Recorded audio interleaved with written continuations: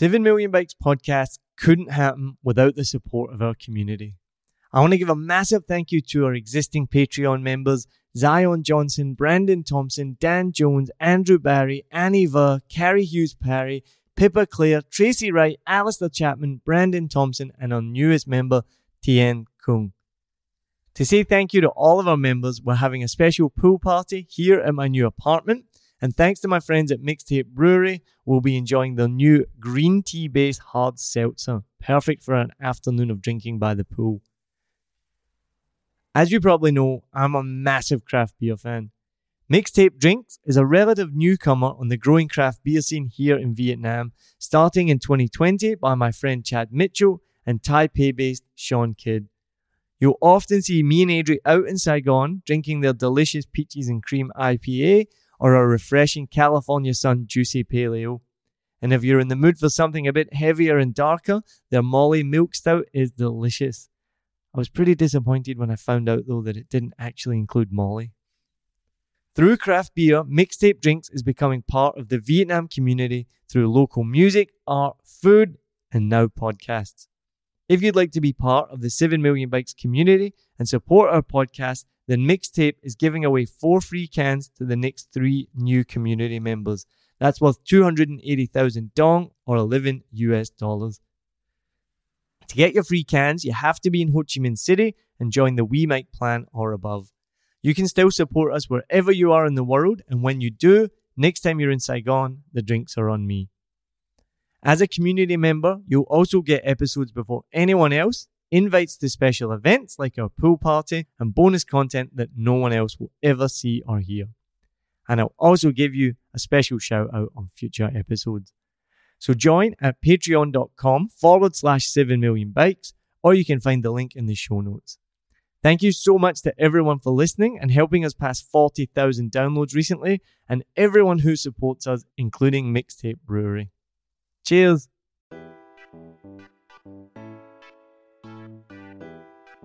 Ever heard a joke and asked, did that really happen? My name's Neil Mackay, host of a Vietnam podcast and a comedian. Long before I ever started comedy, when I heard comedians tell the craziest, funniest stories, I would always wonder just this. And if I got the chance to meet them after the show, I would always ask, did that really happen? And 9 times out of 10, the answer was yes. The difference between sharing a funny story with friends and telling it on stage is a comedian's ability to take these moments and craft them into a well-worked joke. In each episode of this podcast, I'll talk to comedians from around the world, play you one of their jokes, then ask them, did that really happen? My guest today is Tommy Pruchinski, who started stand-up comedy in his hometown of Cleveland, Ohio, and has since performed in 7 countries and 4 continents and opened for international headlining comedians like Scott Agnew, Nick Copen, and Eddie Brimson. Let's hear his joke. Is anybody else too nice sometimes? Yeah. Too nice sometimes, you know? Like one time after a comedy show, I went with 2 friends to another bar afterward. We wanted to keep drinking.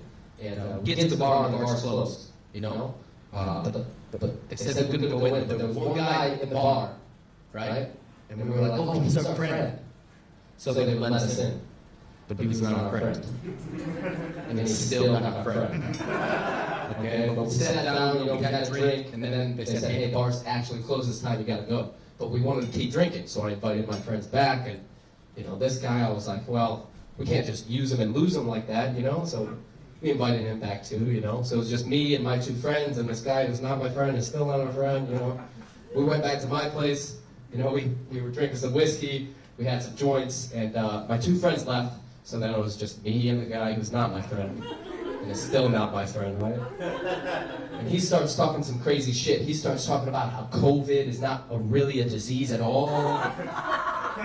And that, you know, 5G technology and Bill Gates and New World Order fucking children and drinking virgin blood. I'm like, whoa.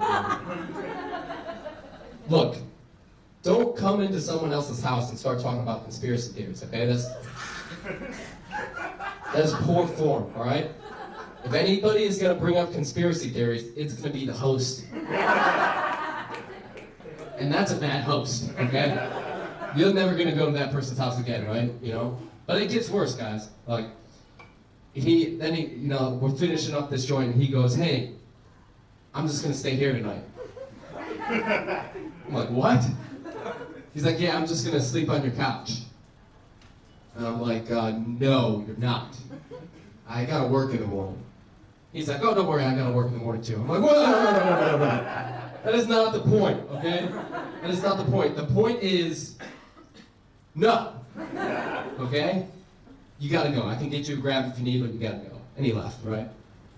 But then a couple minutes later, doorbell rings, knock on the door, I look through the peephole, it's this guy. Who's not my friend. He's still not my friend. I open up the door, you know, I'm like, what's up, man? And he goes, I left my cigarettes. I'm like, okay, classic. Right, so I go outside the balcony, I get his cigarettes. He actually did leave his cigarettes.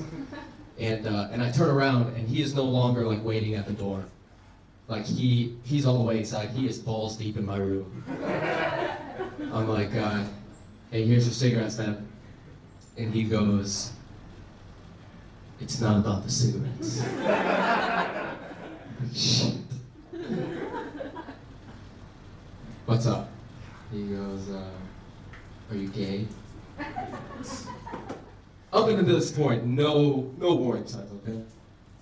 I said, no, I'm not gay. And he grabs a bottle of Jameson, 175 milliliters of Jameson whiskey, he unscrews it and just starts downing it. Drinks the whole thing. And then he goes, are you sure you're not gay? Well, now that I think about it. Yes, I'm sure I'm not gay. Right? And he goes, do you want me to turn into a beast?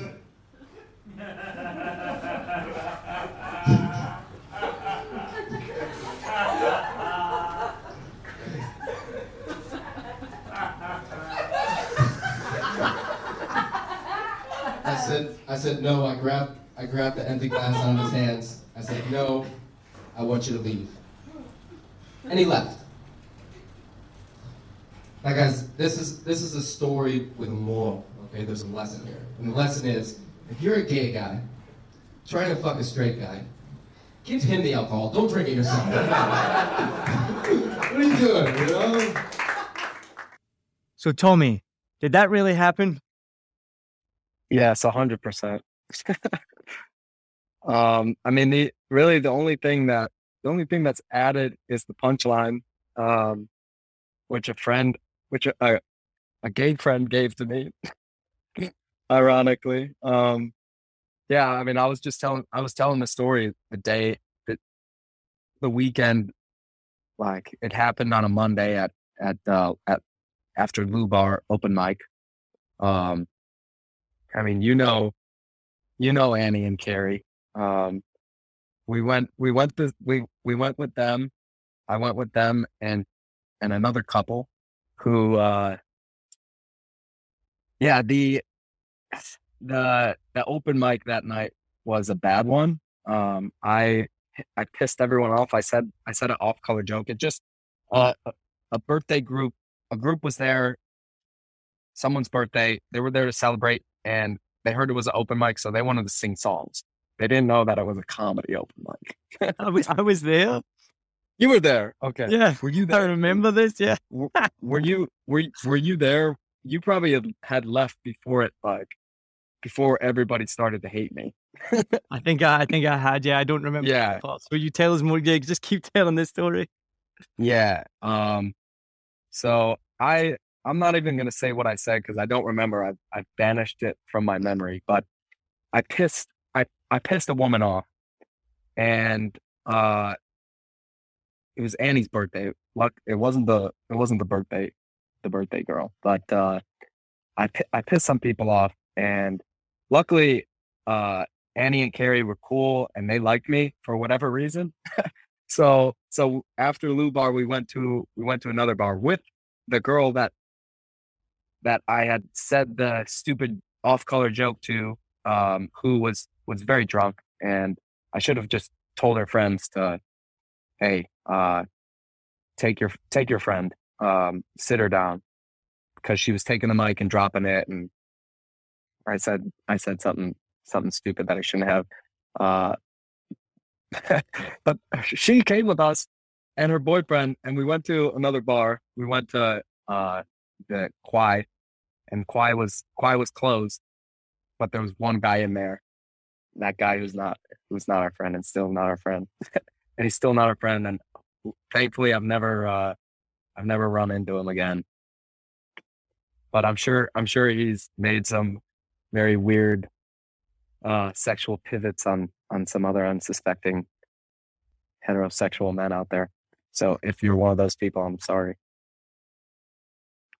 But so then the rest of the night happened exactly as the joke, or is there a bit more to flesh out?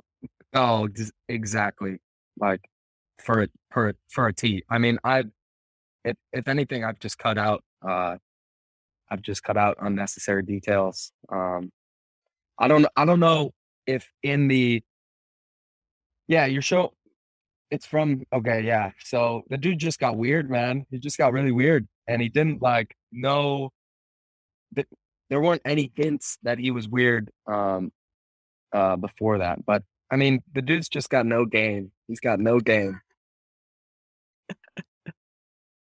So where did the line come from? He's not my friend, and then saying that repeatedly.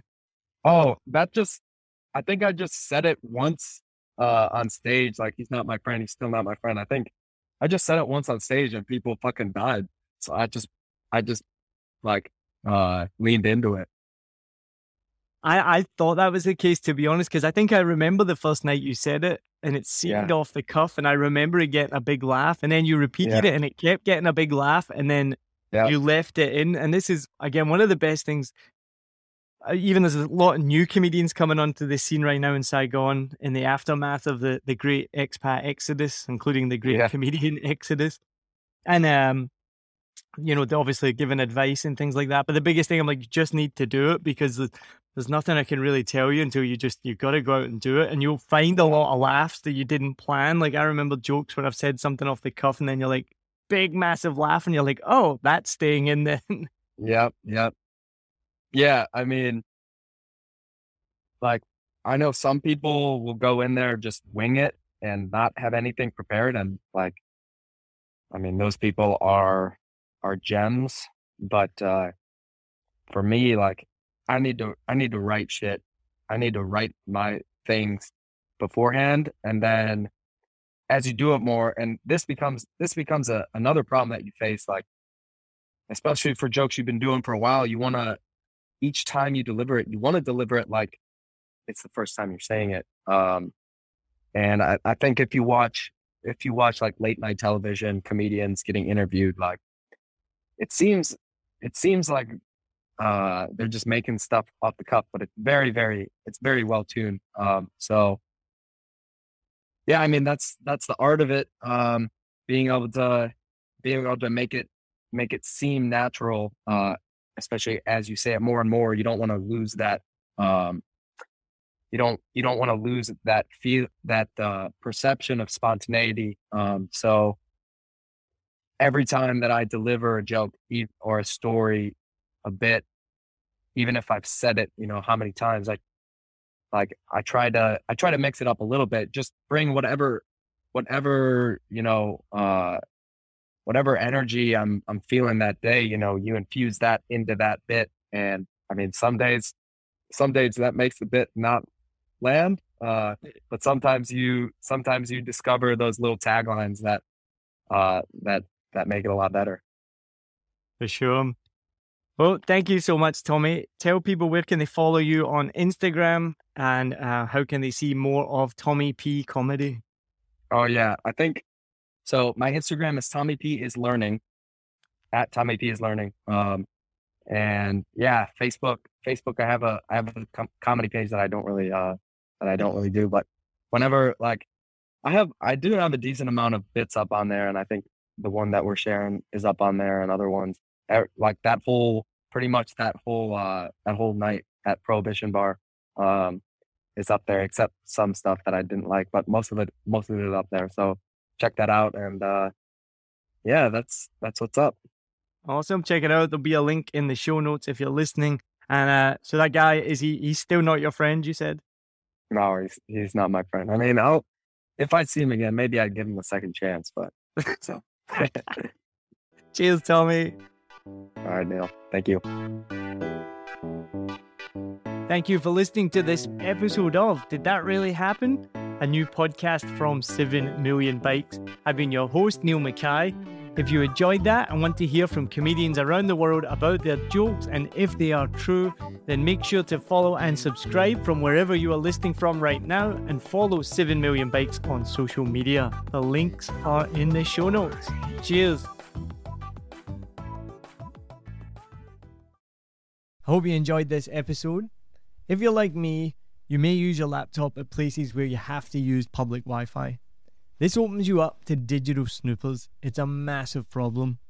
It can be your internet service provider, or you know who, looking at what you do online, or a cyber criminal trying to steal your bank passwords or credit card info, or even a hacker at the next table trying to steal your sensitive data. These days, it is vital that you keep your data safe. NordVPN keeps all of these snoopers away. It makes your internet activity private, protects you from accessing dangerous websites that are phishing for your data, and lets you enjoy your favorite content securely, even while away from home. And it's easy to use, even I could use it. I've actually been using NordVPN for years now here in Vietnam, and I'm excited to be an affiliate partner with them.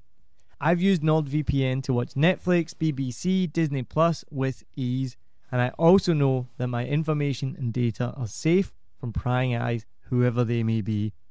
Join now and you'll get 68% off and 3 months free when you go to my link, nordvpn.com/SMB. Just again, for those hard of hearing, nordvpn.com/SMB. The link is also in the show notes. I know nobody checks them out, but go check that out and you can get the link from wherever you're listening to this podcast. As an affiliate partner, it also means that I will get a small commission when you sign up, but at no extra cost to you. So not only will you be getting a great deal through 7 Million Bikes, you get a great VPN and you'll be supporting 7 Million Bikes podcast. Stay safe online and enjoy the shows you love. Any questions, just let me know. You know how to get in touch with me. And thanks for listening to this show. Cheers.